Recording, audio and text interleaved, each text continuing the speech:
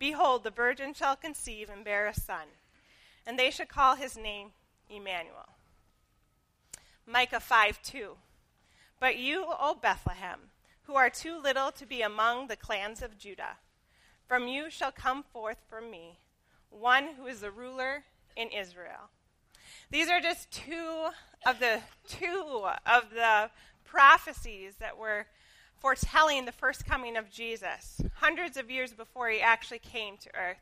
And if you missed it, please go back and listen to Pastor Mike's message last week. He covered a lot of ground with the scriptures that foretold Jesus is coming. What we celebrate right now in December is him coming and being our Savior. And those are just two of the scriptures. But again, go back and listen to Pastor Mike's message. It's just really, really intriguing. Sometimes we read the Bible as a whole, and we're so lucky to have it in this form. My Leviticus sometimes falls out, and I've taped it many times. But we're so lucky to have a Bible like this, but we forget that believers before us didn't have it all put together nicely like this. And but they did have the law. They did have those prophecies that the Jewish people would have been studying and knowing, and that pointed to the coming of this Jesus. And at Christmas, we celebrate his birth. And at Easter, we celebrate the cross of Calvary. You know, it was one thing to come and live, but he also had to die. And so for us as Christians, Christmas is just a prelude to Easter. And in any church, any Protestant church, we celebrate Christmas and Easter. But what I was struck with as I've been celebrating Christmas and the first coming of Jesus is that sometimes we forget to tell the rest of the story. Sometimes we forget to actually look at what unfolds towards the end of the scripture. And what that story is not only were scriptures pointing to the first coming of Jesus, but interwoven within the Word of God are prophecies pointing to the second coming of Jesus. And I want to look at both of those things this morning and compare those things. And we're going to start by reading in 1 Thessalonians chapter 4, 6 and 7.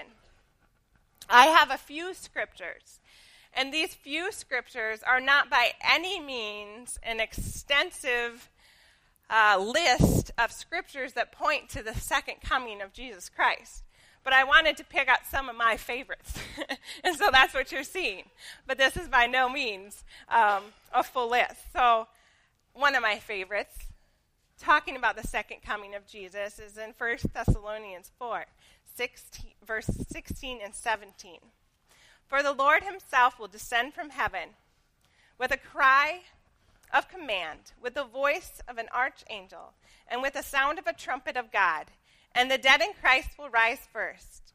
Then we who are alive, who are left, will be caught up together with them in the clouds to meet the Lord in the air. And so we will always be with the Lord. A lot of Christians kind of use this verse to justify the rapture. That is an event where we believe the church, those who believe in Jesus Christ and have accepted him, will indeed be caught up in the air to meet Jesus and live with him forever. Hebrews chapter 9, verse 28. And I know I'm going to be, kind of jumping around this morning, so if you want to jot and turn, or just jot and turn to them later, that's fine. But Hebrews chapter 9, verse 28. So Christ was sacrificed once to take away the sins of many, and he will appear a second time, not to bear sin, but to bring salvation to those who are waiting for him. I like this scripture because it says, yes, Jesus came once, and he had to bear our sin, but this time he's coming to reign. He's coming to bring salvation, eternal salvation to all those who believe. Another one that I'm going to mention that I don't think is up here is Revelation 1:7. Look, he is coming with a cloud, and every eye will see him, even those who pierced him, and all the people will mourn because of him. So shall it be. It then again references Jesus coming in the clouds. You know, at Christmas we celebrate him coming in the manger. He took off his royal crown in heaven and all the glory that he had next to the right hand of the Father, and he came to us in the form of an infant and a baby. So helpless, really, when you think of it, the way he came to earth. And this time he's going to come a second time, and he's coming for his church, but this time he's not going to come as a baby. He's going to come as a king. And he's going to come from heaven in the clouds with a trumpet. And it says that every eye will see him. I love that. I love that. Every eye will see him. And no matter how hard you're running from him, you're going to see him that day. Those who have even died before us, they're going to see him that day. I love that. And again, sometimes I think we forget to talk about this as a church. We forget to say, isn't this what we're living for? The moment that we get to see Christ, whether that's actually dying of old age, Lord willing, that'd be wonderful, right? Peacefully in your sleep. Or, heaven forbid, an accident occurs. Or what if we're the lucky ones? I think it's lucky. I think it's wonderful if I'm part of the generation that just gets to be caught up in the clouds with Jesus. Amen. I mean, what a way to go. You know? Here I am, Lord. I'm ready. The point is, all of us are going to die or get caught up with the Lord. And sometimes we forget to talk about what indeed we do celebrate at Christmas, but also what we should be celebrating at Christmas is the fact that this Messiah who was born in a manger is coming again.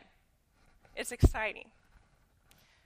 We're going to look to see where we're at here in where we are right now in kind of a biblical timeline, and I have an image up there.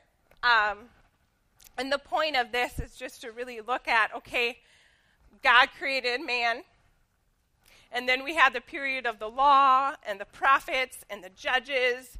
Then we get to the place where finally Jesus comes as a babe in a manger. He walks out his ministry. He dies on the cross. You see the cross there? Some of these dates are approximate, by the way, but I just wanted to give you an image of the timeline. So you see the cross there, and that's when Jesus came to earth, walked out his ministry. And then when he died and he ascended back into heaven, we know the events of the Pentecost, where he sent the Holy Spirit. So he's in heaven. He sends the Holy Spirit to his believers on the day of Pentecost. They're filled with the Holy Spirit, and that launches what we call the church age. And we are living in the church age. It's a term we use to describe the period in which we're living. The period in which we are living is from the time Paul and the church birthed in Acts to where we are right now, to where we're going is that second coming of Jesus. So the church age goes from Paul, first church believers filled with the Holy Spirit, all the way to the second coming of Jesus Christ. We're the church, hence the church age. We're supposed to be carrying out the mission of Jesus Christ while he indeed is in heaven and sent the Holy Spirit for us to do that. So here we are in the church age, and sometimes, again, I don't know, but we forget to talk about the fact, it's as though we sometimes forget that this church age is going to go on forever. They'll just forever be believers on earth, just going to church and, sharing the gospel, and it's just going to go on forever. And it's like, no, like this is just a period of time in eternity, and we're part of it, but it's going to end. I mean, in a good way for us, but the church age is going to end when Jesus Christ comes back. And so when we place ourselves in this unfolding story of God, we can just see how significant we are as a church. You know, that we are here positioned during this period of time. And when you put it in a timeline like that, it's easy for me to say, oh, yeah, that isn't forever, you know. I don't know how long the church age is going to go. I mean, no one really, really knows. But we're about 2,000, a little shy of 2,000 years after Jesus was on earth. How long is that going to go on? I don't know for sure. But we're going to look at some scriptures to point to some signs that would clue the fact that we're getting closer to his return. You know, most of us know the gist of the Christmas story. Jesus came to a Virgin Mary in Bethlehem. There was no room in the inn. And so there Jesus was, born in a barn. And there are two groups of people that come to worship him. And I want to look at one of those groups this morning and then learn from them as we wait for our King to come again. What did they do that we could do today as we wait for the second coming of Jesus Christ? We're going to look at the Magi. So if you will turn with me to Matthew chapter 2.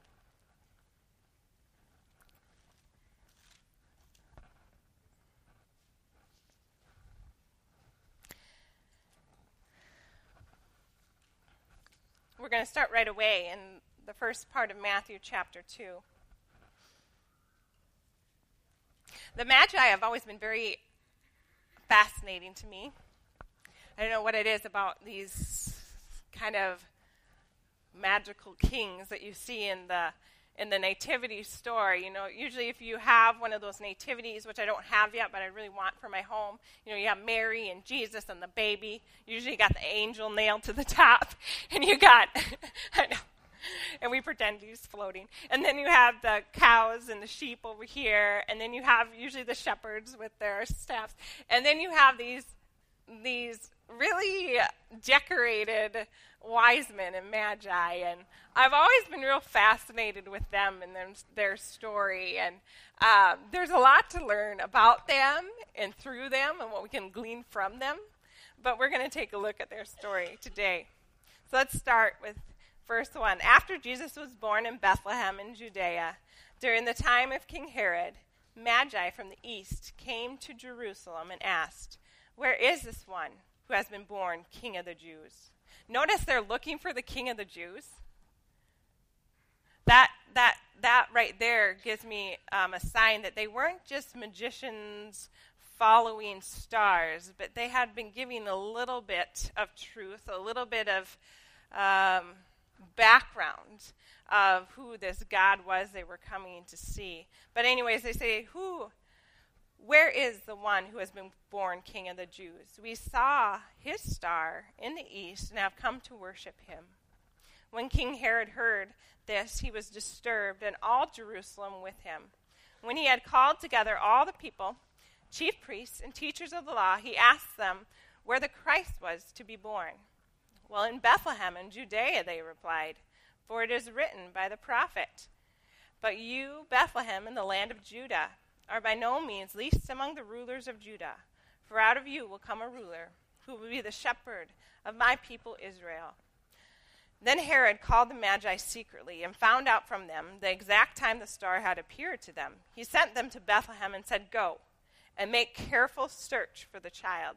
As soon as you find him, report to me, so I too may go and worship him."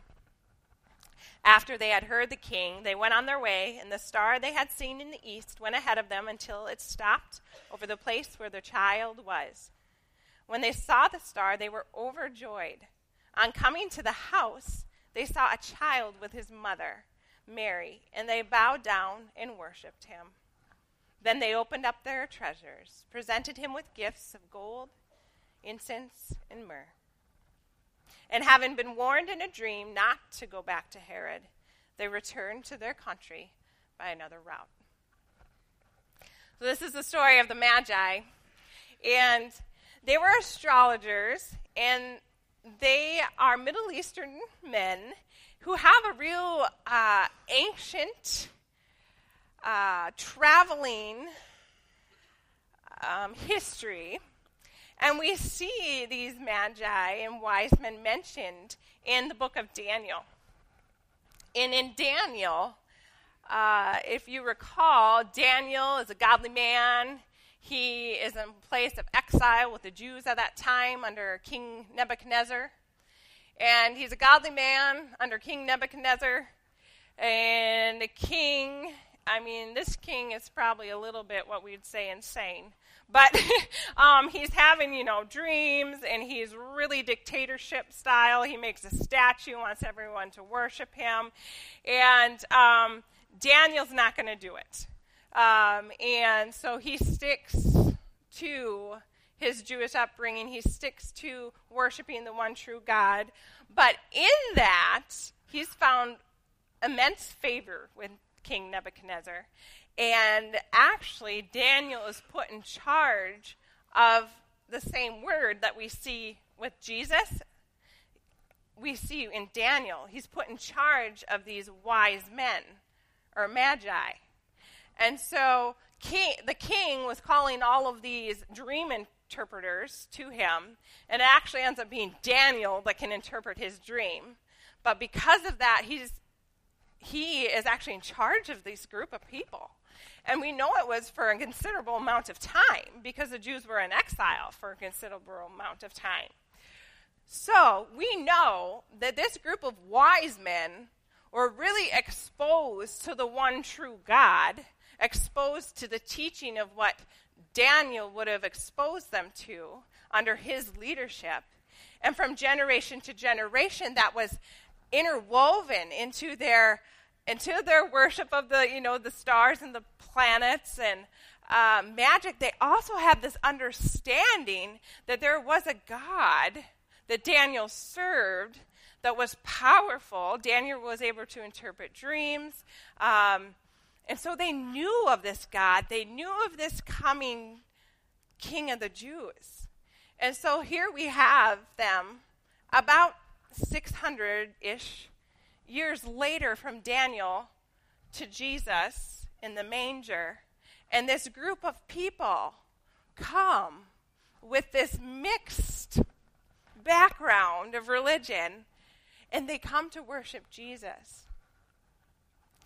And I think, I actually didn't read it, but it is in Daniel 2:48 that he said King Nebuchadnezzar, made him ruler over the entire province of Babylon and placed him in charge of all of its wise men. So we see that. So we see this group of people, and they're coming to worship Jesus. And I just wanted to look at their story, and there were three things that really jumped out at me as I looked at their story as we are in the place of waiting for Jesus to come again. Don't be exactly like the wise men and start worshiping the stars, but do a few things that the wise men did. And one of those things, as we wait for the Messiah to come again, one of those lessons that I saw and I admired was their ability to prioritize worship. They came to worship. That was one of the first things it says. Where's the one who has been born King of the Jews? We have come to worship him.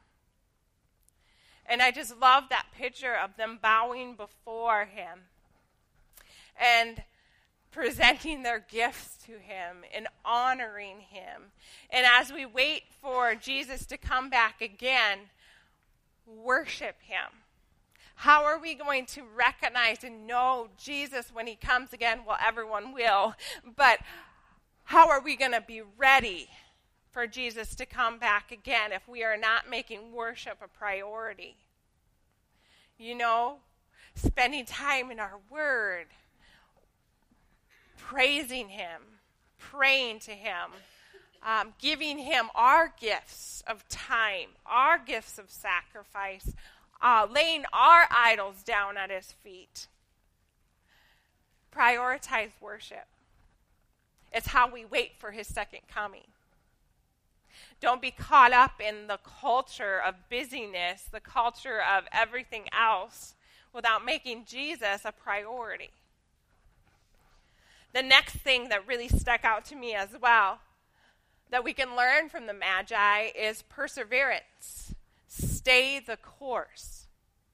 I don't know if you've caught it while we were reading, but I'm guilty of this, as many other children's past. I don't know what I am here, but when I'm working with the children, I tend to do children's pastor ministry, and we do a program, and usually in the Christmas program, there's shepherds that come to the baby Jesus, and then there's wise men that come to the Jesus. But really what should happen between those two group of people is maybe a narrator that goes 2 years later. Because actually, when we read the scripture, the wise men actually don't come to Jesus until he's a child. He's a child there. And it's not in the barn. They said in a house. So Mary and Joseph have moved to a house. They have a young child. And it's probably, Jesus is maybe around 2 years old when the Magi come. So they actually don't come to the baby that the shepherds did. The shepherds were a lot closer. They were tending the sheep and the little lambs, actually, that would be slaughtered for sacrifice. That's another message. But anyway, so these Magi, they come and they are here and they worship the child. And so their journey was a lot longer than the shepherds. They traveled for a much greater distance than the shepherds. And when they came, naturally these Magi would have come to the capital city of Jerusalem to find the king of the Jews. So they go to Jerusalem. They're met with this really kind of frenzied King Herod. And King Herod kind of lies to him, says he's going to go and worship this king. But Herod is very angry that someone would ever even attempt to override his reign. And so they come to Jerusalem, and they could have really questioned things. They could have came to Herod and maybe gotten cold feet. They could have questioned the star that they were following, day after day, and decided that maybe this journey wasn't worth it. Maybe they were confused.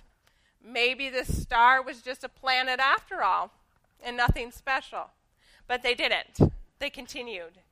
They continued until they found the house, till they found Mary and Joseph. They persevered through their travels.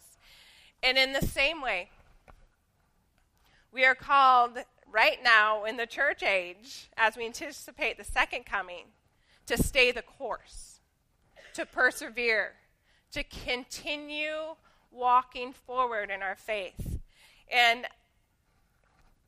you could read the whole book of Jude, but I'm just going to read Jude verse 20 right now. It says, "But you, dear friends, build yourself up in the most holy faith and pray in the Holy Spirit. Keep yourselves in God's love as you wait for the mercy of our Lord Jesus Christ to bring you to eternal life." We're in the waiting right now. We're in the in-between. And as we wait, keep the faith. Encourage one another. Pray in the Holy Spirit. Persevere. Hebrews chapter 3, verses 13 and 14. Hebrews chapter 3. 13 and 14 says, "But exhort one another daily, as long as it is called today, so that none of you may be hardened by sin's deceitfulness.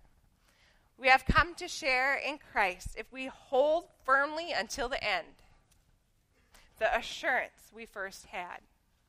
Again, there's Paul saying, hold firm till the end. You know, a lot of times in our culture, we like instant gratification. I'm guilty as anyone else. You know, it's like, isn't it done? You know, you wait in Subway for like 5 minutes, and you're like, ah! You know, and it's just like, that's the culture we live in. And there is an element to our faith that requires perseverance. And that is something to just really think on as we wait for Jesus to come again. It's this perseverance in our faith, not willing to waver, not willing to compromise, but stay the course that we are set out to take. The third piece to the Magi that really stuck out to me, and maybe one of the biggest things as I was studying them, is look for the signs. This is something that is just so fascinating by the Magi's story, is the fact that, okay, this star, and some scientists have explained that, well, it could have been this planet, this planet, and this planet lined up, but that would only happen scientifically for like a day. You know, so scientifically you could maybe explain how this could actually be a star or a planet that we have today. But, you know, the more I read about it, I just wonder, was this just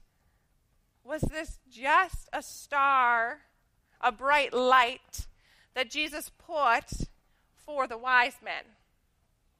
More of a supernatural sign to them. Yes, they did indeed see it. But what's so fascinating about their story is the fact that, one, it was only visible to them, or two, it was visible, but no one else cared. Now, we don't know, according to Scripture, which one of those is, there's just not enough there to know for certain whether it was just visible to the wise men, or two, if it was there and everyone could see it, but only the wise men realized it was there. I don't know. But all I know is that they have this star, and it's just like God to speak to us through things that we're intrigued with. You know what I mean? Like, people encounter Jesus in so many different ways, but a lot of times it's like through something that you're already kind of intrigued with. And it's just like him to use these wise men and give them the star, because these men just studied the skies. Like, that's what they did. I don't know, but it's kind of like one of those things, like, now, if God had, like, an extra star up there that was really bright, I'll be honest, I wouldn't know. Like, I don't look at the stars. I don't even know. Ethan, on the other hand, you know, he might be out there and be like, bam, there's a star. Casey, hello. Because he does. He likes to look at the stars. But I don't. Oh, yeah, there's stars. I wouldn't know. I wouldn't know if there was a bright star in the sky tonight that wasn't there yesterday.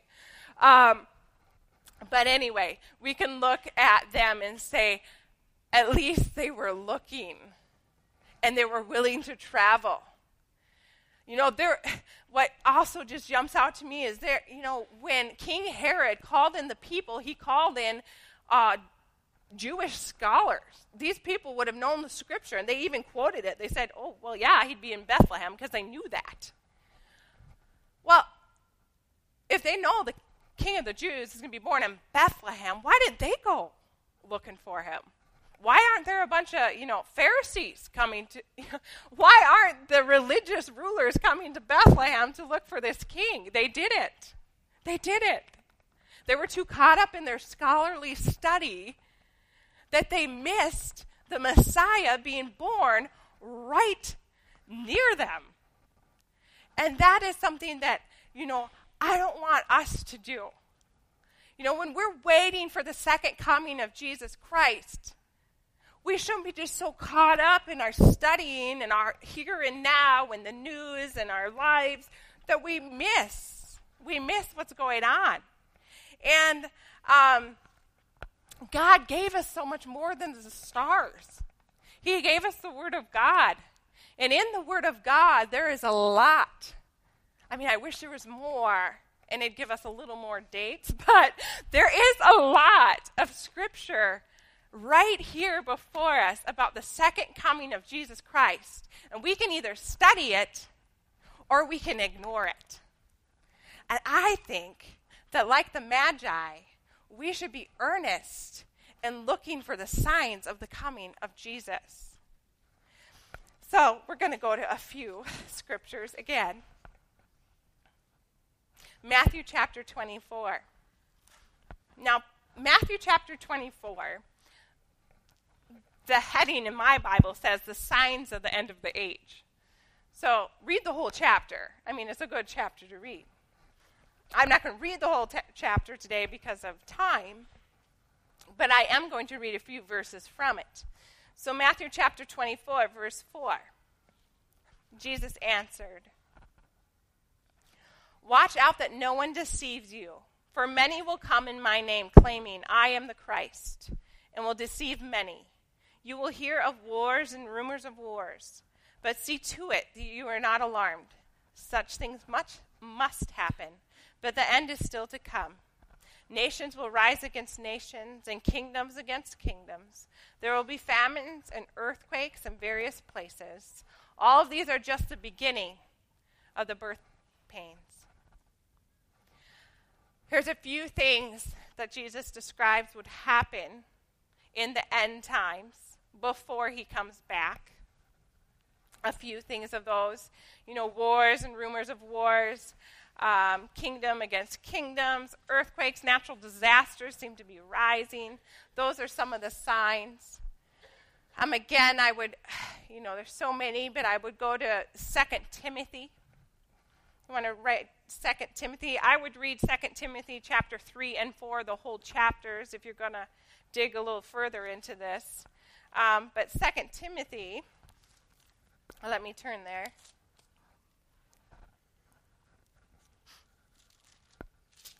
Second Timothy, I'm going to read the first part of chapter 3. It says, "But mark this, there will be terrible times in the last days. People will be lovers of themselves, lovers of money, boastful, proud, disobedient to their parents, ungrateful, unholy, without love, unforgiving, without self-control, brutal, not lovers of good, treacherous, rash, and conceited, lovers of pleasure rather than lovers of God, having a form of godliness but denying its power." And that sounds just kind of disgusting, doesn't it? But it's really, everything described in that paragraph is what I would describe when the lack of Jesus' love. I mean, at its sinful core, without Jesus, what are we? We're prideful, boastful. We don't obey our parents. That has to be taught. As a mom of young children, I am realizing that. That is not natural to just be a lover of God and a lover of your parents. And, you have to teach these things. Without Jesus Christ, that is what we are. And these things just kind of abound in the end times. 2 Timothy, we're going to stay in 2 Timothy, but go over to chapter 4.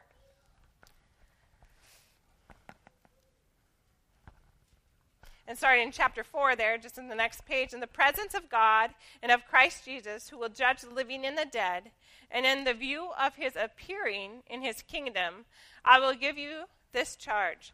Preach the word. Be prepared in season and out of season. Correct, rebuke, and encourage with patience and careful instruction. For the time will come when men will not put up with sound doctrine. Instead, to suit their own desires, they will gather around them a great number of teachers that will say what their itching ears want to hear." Now, if there is one sign, if you will, that I'm following that would point to the fact that we're getting closer to Jesus' return, it's the fact that truth is being twisted. What was wrong, quote unquote, according to the Word of God, that we could all agree upon even 50 years ago, is now all of a sudden not. It's just not okay to say that this is true. And there's just more and more and more unraveling of even Christian leaders, Christian pastors even, if you will, that are just creating a gospel that people want to hear. You know, a more politically correct gospel. It's like they're doing exactly this. They're putting aside the sound doctrine to come to a place where they're creating something that their itching ears want to hear. We love the gospel of love and forgiveness, and that's truth, but we don't want to talk about Jesus' blood and his wrath and hell and the consequences of sin, because that's too harsh. So there's a twisting, and it doesn't take you long to realize this, especially if your children are out in the world and coming back into your home hearing these things. There's a twisting of the Word of God to itch ears. And this is one of those signs that I can see so clearly right now. Now, what does that mean? I don't know how long that's going to go. I don't know. I mean, how many babies are we going to kill? How evil and dark and destructive will it get before Jesus comes in the clouds for us? I don't know. And the Bible actually warns us not to date it. You know, don't trust anyone that says that they know that he's coming back on May 22nd, because they just are not going to know the day or the hour. But I know in my spirit that I can say that I'm in the church age, that there's some of these signs that are pointing to his second coming, and I want to be ready. I want to be ready and to be found ready. And I hope the church is in that place. Not just us, but the global church, that we're in a place where we're ready, we're excited, we're anticipating the second coming of Jesus. I hope we can be in a place this Christmas where we look to the manger and realize that we can celebrate what has come, but we're celebrating what is to come. And what is to come is Jesus for us. And I think sometimes, because of the events of the end times, we can get kind of scared and shy away from it. But there's nothing to be scared of when you are the bride of Christ. Amen? There's nothing to fear when you are the apple of his eye. Will we be persecuted? Perhaps. Will we go through trials? Perhaps. Yes. But we have the end goal, and we know how the story ends. Isn't that exciting? It's exciting. And so this year, you know, as we're celebrating Jesus coming to earth, it's wonderful. He had to come. He had to die. But that's not where the story ends. This church age doesn't go on forever. We have the hope of glory in us, and we have an eternal home in heaven if we put our trust in him. And that's what we get to celebrate Christmas. We get to celebrate what was, but what is yet to come, and that's Jesus. And, you know, it's one of those promises, it's one of those things we can get so caught up in our day-to-day life that we forget this.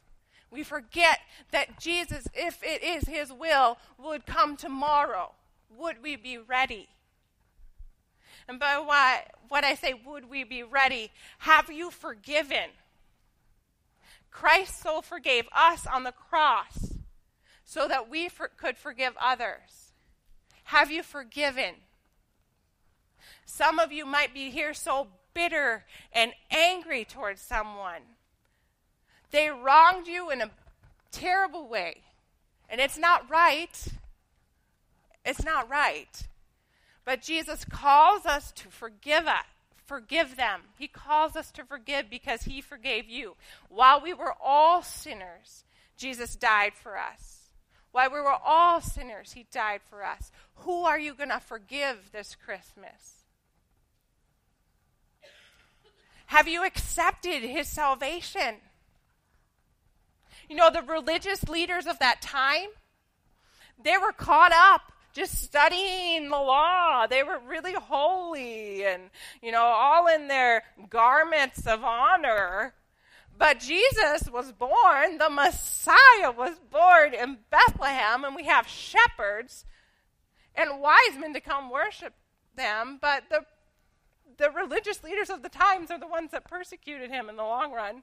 And so I urge you, have you maybe looked beyond your religious mind and maybe what you know of God and let him penetrate your heart, chosen to follow him, so that you know without a shadow of a doubt that when Jesus comes in the clouds with the sound of the trumpet, Lord willing, if it's while I'm living, we're going to be ready. We know him for certain.